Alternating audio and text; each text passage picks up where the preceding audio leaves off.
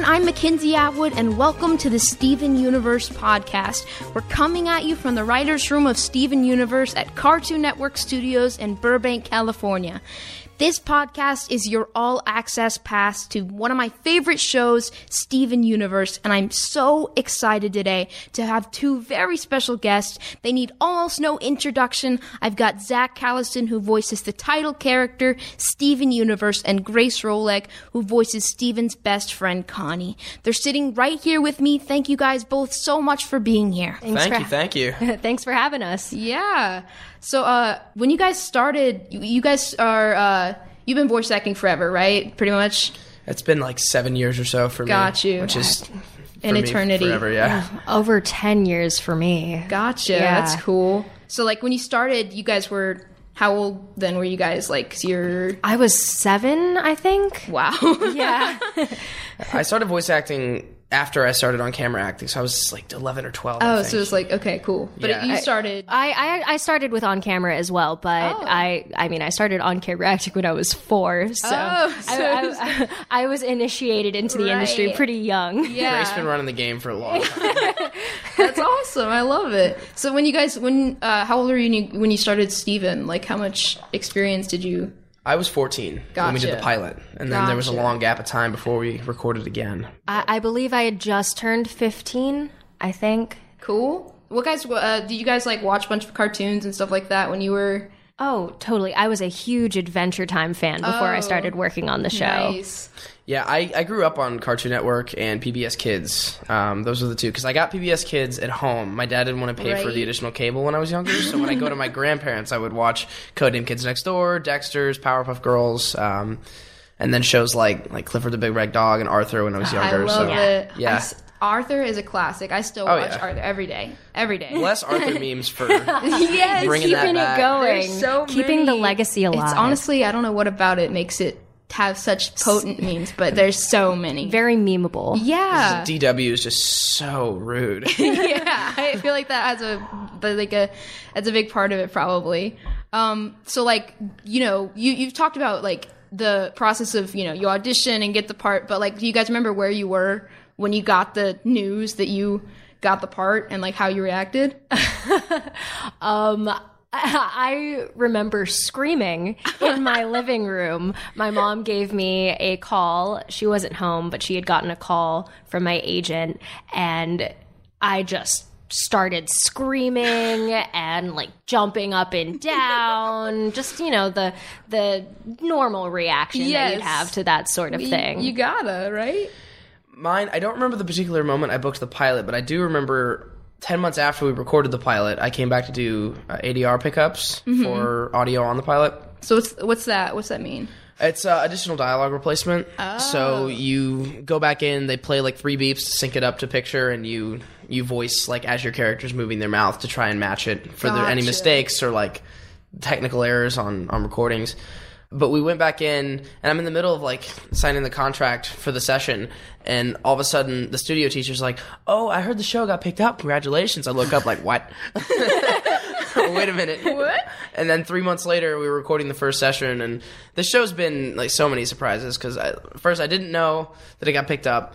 I didn't really know, like, how big the fan response was going to be, and then it just kept getting bigger and bigger and bigger. So it's definitely been a series of revelations over the course of the run of the show. That's really cool. It's like you just sort of jump in without really knowing that much about what you're getting into, I guess, like, because you just got the part, you're like, okay, yeah, guess we're doing this now. Yeah, I was just thrown in, and it was an awesome surprise to see that I was actually really passionate about the show I was working on, and I loved the writing, and I got along great with everyone else on the show, like this guy over here sitting next to me. All right.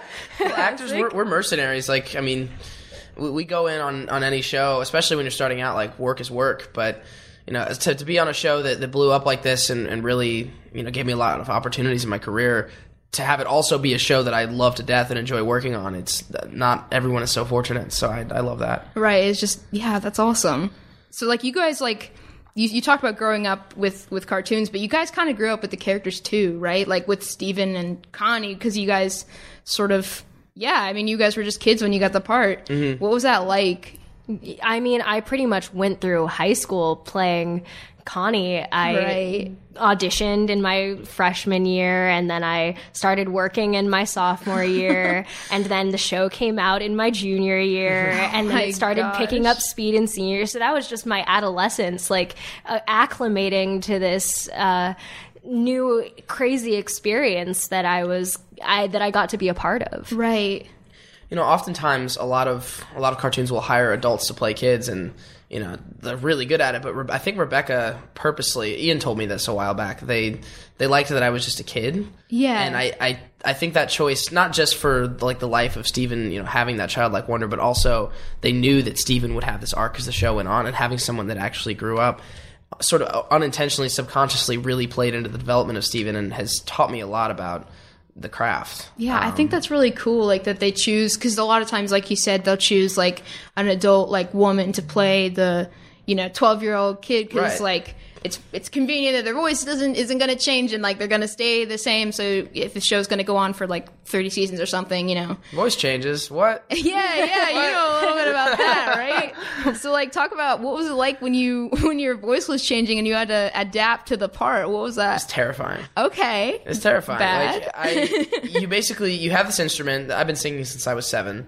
and my voice didn't change until I was 15 or so. So I had 7 or 8 years of knowing exactly what I could do with my voice, and suddenly it's like you're wiping your settings on a computer, and everything's factory default, and it's really like bad at its job. Yeah. And that's what it was for about a year. I didn't really know how to avoid voice cracks, and I had to go back to my vocal teacher like 2 or 3 times a week just to get the range back. But it was also very it made me nervous in the studio because I felt like I couldn't perform to the best of my ability. That was a stressful period for me. Mm-hmm.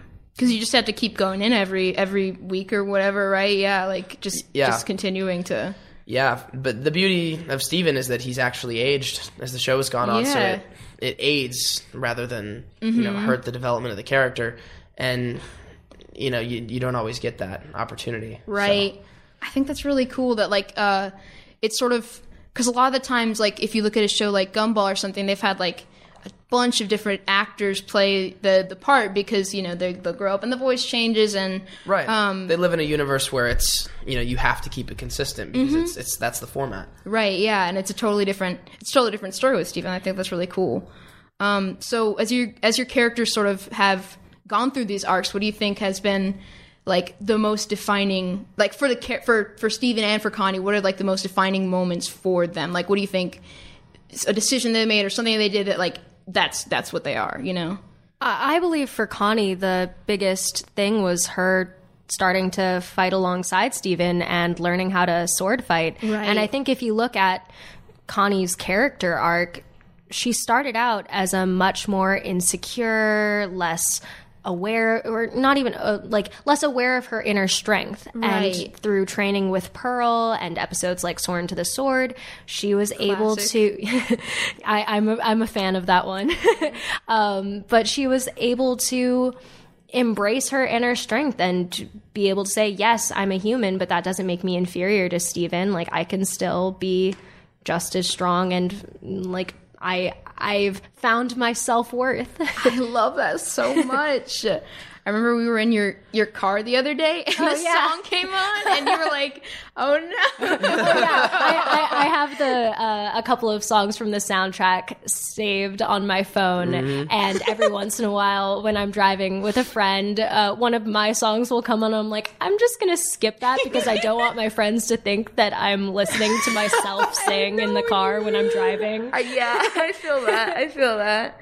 But they're so good, though. Right, and also it feels cool to see your name come up, and you're like, oh, wow, that is me. After the soundtrack dropped, I was like, ooh, I have a Spotify page. That's awesome. Yeah. What do you think for Steven, the moment, can you think of any? Yeah, I mean, speaking on a more general level, I think that when he really started to... Because he's been, emotionally maturing and taking more responsibilities. The show's gone on. That's his main through line. Right. But as a point of diversion was when he realized that Rose was not who he thought she was, or who he had idealized her as.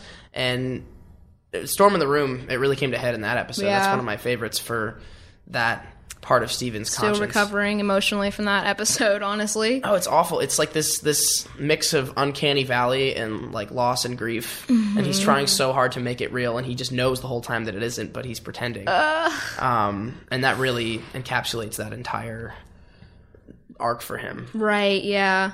Yeah. Yikes. Yeah. It's a rough one. Heavy stuff. Yeah. So like as far as you talked about the characters changing, how has like the playing the characters, do you think it's like challenged like you guys or changed you as the show's gone on? Like other than like, you know, just stuff like now I have a Wikipedia article or something, you know, like or like but like changed you as a person, you know?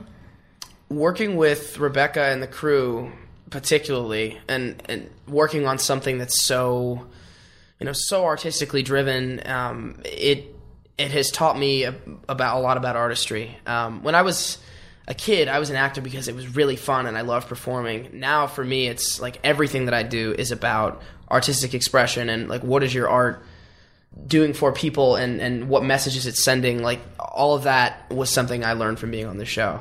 And being in close proximity to it for so long in such formative years. I agree completely. I mean, I think being surrounded by a team that cares so deeply about the project and the work in Steven Universe and the universe of Steven Universe is so inspiring to be around. And being with Rebecca Sugar and just seeing how much passion she puts into it is really...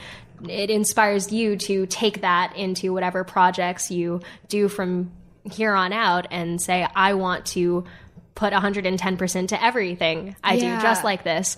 And I think specifically with my relationship to playing Connie, her coming out of her shell is a very adolescent experience because you kind of realize like, oh, I'm not a kid anymore. What does this mean? How do I be a grown-up? And then you realize, oh, I don't have to stifle like who I am to act mature. I can embrace like my childlike side, but deal with a lot more heavy concepts and with weightier outcomes, obstacles that adults have to face on the regular. Yeah, I feel like you have to have both sides, you know, to be able to cope with any of that, right? You have to have the... And I love that still with dealing with the heavy stuff that Steven's dealing with, realizing who his mother actually was, him and Connie still get to be kids sometimes. Right, There are episodes where they just go on fun adventures and goof off. Yeah, 11 minutes of just having a good time. Yeah. I love it. That's why Steven and Connie need each other so much in each other's lives because, you know, when we met Connie, she was, you know, under extreme supervision by her parents and was living that very adult life at a very young age, and Steven was because of his responsibilities. So it really is a good dynamic. Right. For them. Yeah, I love that. I feel like the thing you said about Rebecca too. I felt that just being here, even for a short time. It's like I feel like every time I come in here, I'm like, I'm inspired. I want to make something. You know, like I want to do that. That's really cool. Okay, cool. Yeah. I want to keep talking about this. We're going to talk more about working on the show right after this. Okay, yeah, we're back with Zach and Grace. Thank you guys again for being here. So I want to jump in and ask, I think about this a lot. What is it like when you guys see the finished, like, episodes? Is it like a deja vu? Like, I remember recording that, or do you not remember it at all? Or are you like, oh, this makes so much more sense it's in trippy. Context? Yeah? It's really interesting because there is a pretty substantial chunk of time between recording and actually seeing the episode come out, just because every episode has to get animated and edited. But seeing everything come together and you hear the music that was made for the episode, you almost get sucked in and you're like, I mean, I usually remember at least vaguely, but there's still like a little surprise in there. There's always something that I wasn't there with every single person voice acting for the episode. It's always entertaining for me to see. I never skip watching a new episode. Sometimes I have to DVR and catch up a little later, but I always make sure I stay with what's currently airing. Yeah, I got you. That's stay up to date. Yeah. It's also the first time we ever see color in the storyboards, the animatics, anything. They're all in black and white until the episode comes out for us, because once they're doing their coloring, that's like way past our part of the process. And it's like there's all these different color schemes, and you're like, oh, that's what that character's supposed to look like. What? No, the show really uses color exceptionally well, and it's very vibrant. And we sort of have to imagine that when we're in the studio, and it's nice to be able to see the finished product eventually, because like she said, there's a huge gap. It takes a while, yeah. And you forget minor details too sometimes, like, oh, I remember that line. I did like 17 takes of that. Right, I got you. So like you're talking about like the process of the record and stuff like that. So I want to talk more about that. Like, what's it like just being in the actual studio? Like, I remember you talk about how you wave your hands around like a crazy person a lot of the time. Like, do you wave your hands around? Oh yeah, especially when I have to do any efforts, like if I'm running or if I'm fighting, I'm always just swinging my arms around. It also helps because you have to move your body a little bit, otherwise it won't sound like your character is. If your character is jumping up on a monster and swinging your sword, then if you're just standing like a plank, it's not gonna sound realistic. Right? Yeah, you have to. It's very method. You have to become the character. Yes. I love watching people like John DiMaggio do all of that brilliantly while seated. I've never understood. Do they? A lot of those guys that have been around forever and are really good at what they do, they just sit the whole time. Oh my god!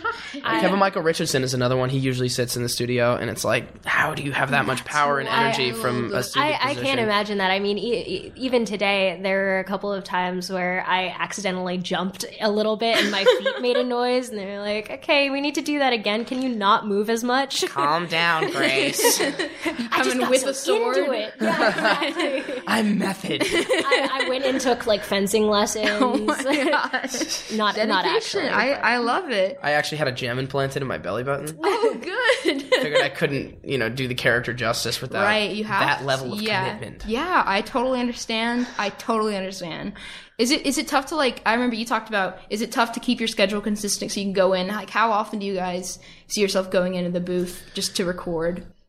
I usually am in weekly when we're, in full swing with recording. I've always blocked out Wednesday as my day. Right. And I'm always here whenever I can, so I don't miss ensemble records. But, everything around that, it's been very busy lately. I'm working on a ton of other stuff right now, so I always have to make sure I keep my Tuesday nights free. Right, yeah, to make sure, yeah. I got you. It was a little bit different when I was out of town for school. But since I've been back, I keep my Wednesdays free and clear, but it depends on where the plot is at. So there are some times where I'm in 3 weeks in a row. Sometimes it's every other week, or sometimes it's bigger gaps, but it depends. Right. So I'm going to ask about the characters real quick, what you think about the characters. This is a question that has weighed on my mind. Do you think that Connie or Steven would read fan fiction? Not about the show, but just in general. Totally. Oh, yeah. Connie would be such a fangirl. Connie would write it. Oh yeah, no, Connie would write it, definitely. I think love it. I think Connie would find a fanfic and then be like, I take issue. I don't think that was very canon, and let me rework this plot a little bit, and she'd get out her laptop or notebook or whatever she'd have and get going. Maybe she'd even write it with a quill. I don't know. Oh my gosh. I could totally see Steven just chilling in bed reading Lonely Blade, Crying Breakfast Friends crossover fanfiction. I love it. That's awesome. Oh yeah. What kind of video games do you think they would play? RPGs. Totally Yeah? RPGs, yeah. I always thought Steven might play Nintendogs or something. Just he's like, I feel like Connie would love puzzle or strategy games. Yeah, Zelda. Anything that really works out her brain that she's got, because she's got a good brain. She has a good brain. She's got it. I raise you paired up playing Nintendogs. Yes. That is. Why won't it listen to me? When you have I remember you could like record your voice like doing the tricks, and you could like say it with whatever intonation you wanted. That is a YouTube video right there. That would be gold. He's showing me in here right now. Yeah. Making this a reality. That's awesome. So, like, what's it like seeing the fan response? Because a lot of these things are stuff that, like, you know, fanfics and stuff like that. What's it like seeing the fan response to the show after, like you said, it was very surprising at first, but, like, today, like, what do you think? What are you thinking? I mean, humbling, man.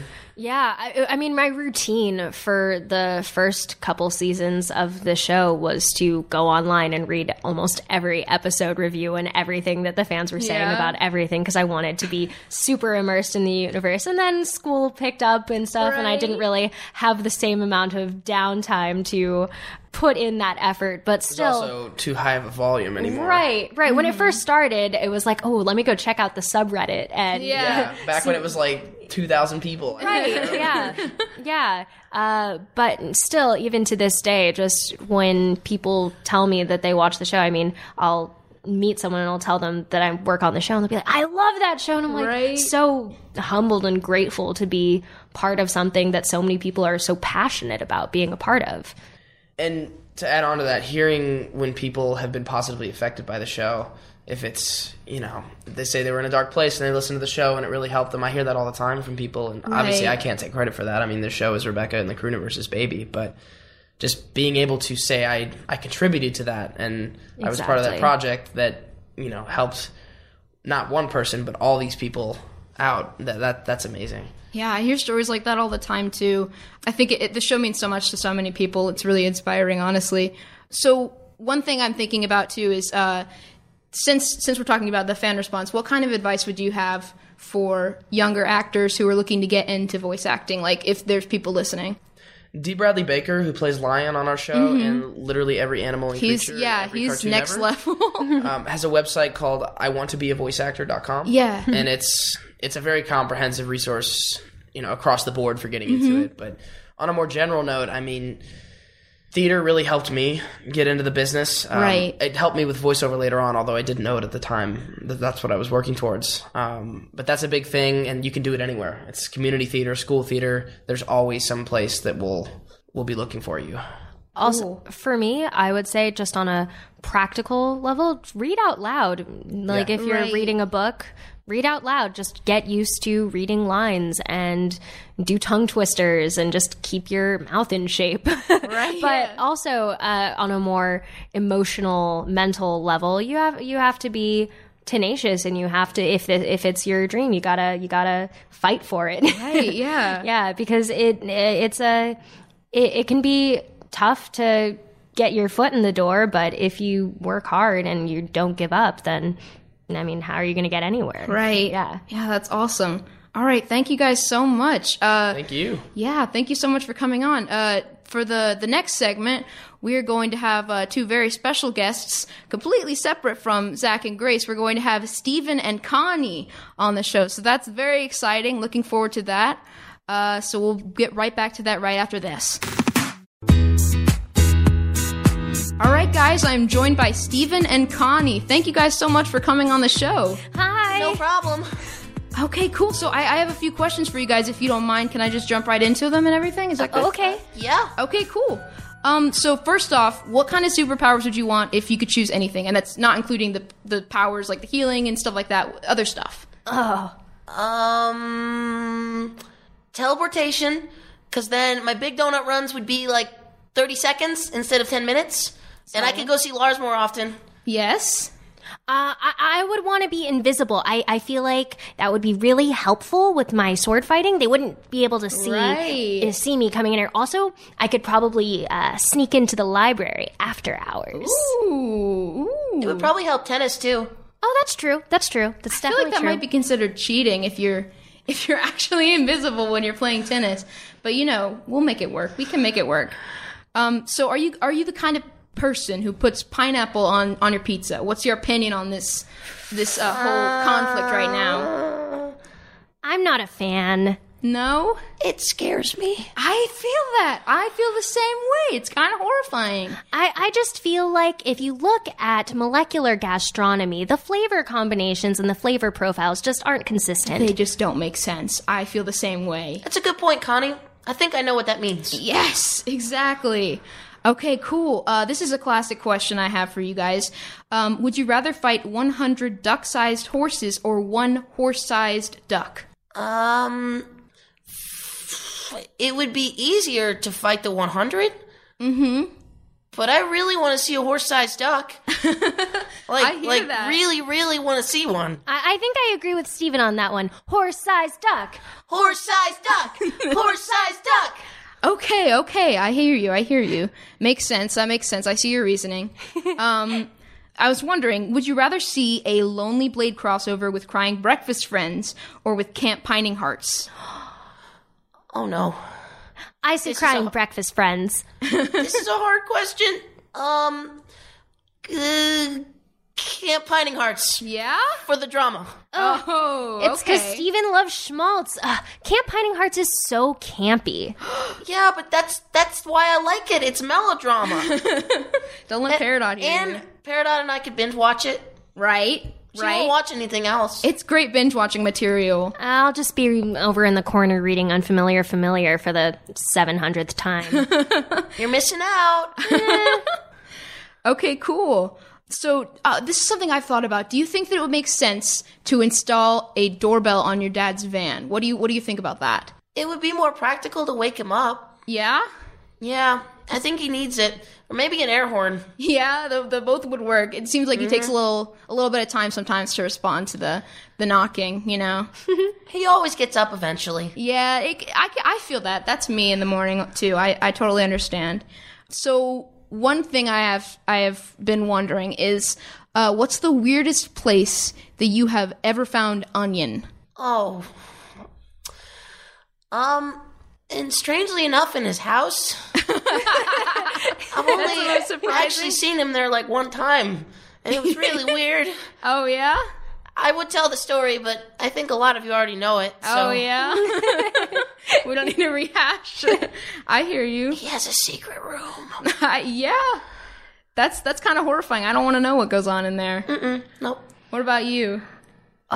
Okay, well, one time when I was visiting Steven's dad, I saw him at It's a Wash inside the washing machine. Like hanging off one of the brushes? Yeah. Like while it was active, or? Yes, it was like a roller coaster ride for him. Okay. That sounds horrifying, but you do you, Onion. You live your life. He always does him. Onion is a thrill seeker. That's fair. I feel that. He enjoys himself. Yeah. He has a good time. I can't blame him, honestly. One other question I have is, does Stevani, when you guys fuse into Stevani, do you think that, have you guys tried this out? Does Stevani have your combined video game skills? Like, have you tried that? Or Yeah, we've tried it. Yeah? Tons of times. Okay. I couldn't beat the last level of the new Lonely Blade game until we fused. Oh, yeah? then it's a breeze? Oh yeah, we killed it. Awesome. Okay, cool. We have better reaction times. Nice. Okay. And APMs. Oh. I don't know what that means, actually, but It's actions per minute. You know, when you're like playing a strategy game and you gotta click a lot to beat your opponent. Mash the button? Mm-hmm. Mash button power. Okay, that's incredible. I'm good at it, but Stevani's great at it. Gotcha.